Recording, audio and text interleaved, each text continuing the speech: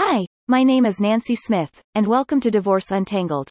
Most divorce attorneys approach divorce as if it was a war. I prefer a different path. With specialized training and experience in practicing collaborative divorce, I knew it was time to share with the world productive skills that can leave divorcing couples feeling liberated rather than stuck in a cycle of conflict.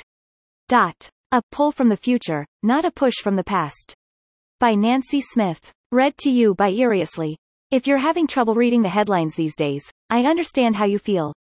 It's tough to take in all the news about the consequences of climate change, gun violence, the campaign against reproductive rights, or the systematic dismantling of our democratic system without feeling a little hopeless. The result for many of us is to disengage. We disconnect from the world around us, refusing to take in information that makes us uncomfortable or challenges our worldview. Social scientists have a term for it: absencing. It's an entirely understandable response, whether it's to events on a global scale, for example, Russia's invasion of Ukraine, or on a personal level, signs that a relationship might be coming to an end. But absencing ourselves doesn't help us move forward with our lives. Otto Scharmer, a senior lecturer at MIT Sloan School of Management, describes absencing as having a closed mind, not being open to new ideas, a closed heart, lacking any empathy for others, and a closed will, refusing to change. He connects this type of thinking to all of the major problems facing the world. Yet against all odds, Scharmer seems optimistic about the future. And that's because, as he explains in best-selling book Theory U, leading from the future as it emerges, the opposite of absencing is presencing. And he's pretty sure that it's the path forward. What's presencing? Scharmer explains that it's the ability to sense and actualize the highest future possibility in the now. Put more simply, it's imaging the future and figuring out how to get there.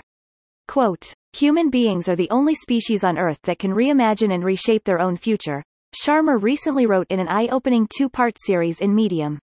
Quote, "We can reimagine and change the rules, goals, and paradigms that dictate our civilizational forms and collaborative patterns. The cultivation and evolution of that capacity is essential for the future of this planet, and for the future of humanity." End quote. Scharmer is mostly interested in how communities can change, but I have found myself wondering how his theories might apply to us as individuals. I'm a divorce lawyer who works with people in a high state of existential angst. As recent research has proven, divorce is one of the most profound changes a person can experience. In reading part 2 of Scharmer's recent blog post, I came across his use of the terms, architecture of separation, and the architecture of connection. It suddenly became clear to me that Scharmer's macro ideas about the ways individuals relate to each other having a profound impact on communities, which can then solve the larger societal and global problems we face, can also be applied to individual people who are looking to change their own lives, through a healthier collaborative divorce process.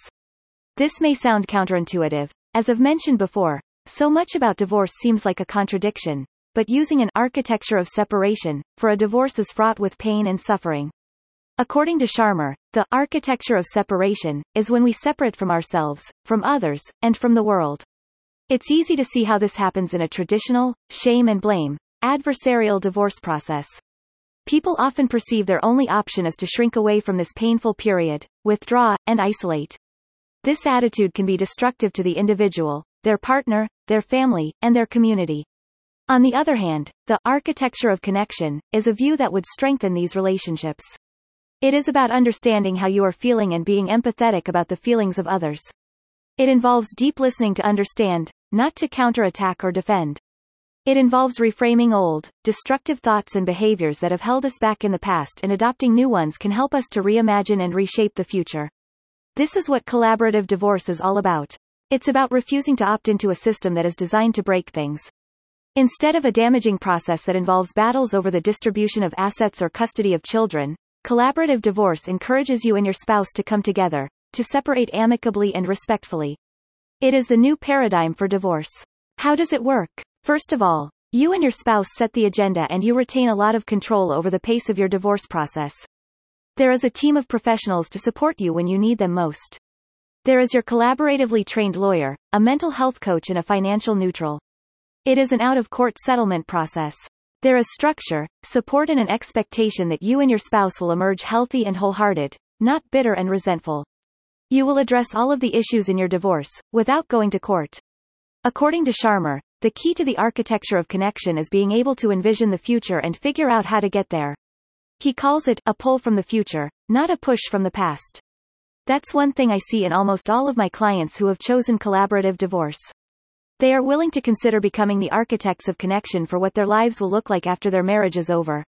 They want to be involved in understanding their options, they want to be good co-parents and even friends with their spouse, and they need to see a path to get there. Collaborative divorce may not be the easy path, and right now it is not always clear how to find it. In the end, it will take you into the future of your choice. Since our thoughts and actions today create the future of our tomorrows, isn't it time to choose our divorce processes wisely? It is certainly one concrete step we can take when the rest of the world feels so volatile, uncertain and complex.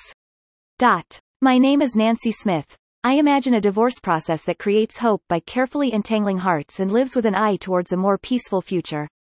Follow along as I share the best insights for entangling hope, one divorce at a time.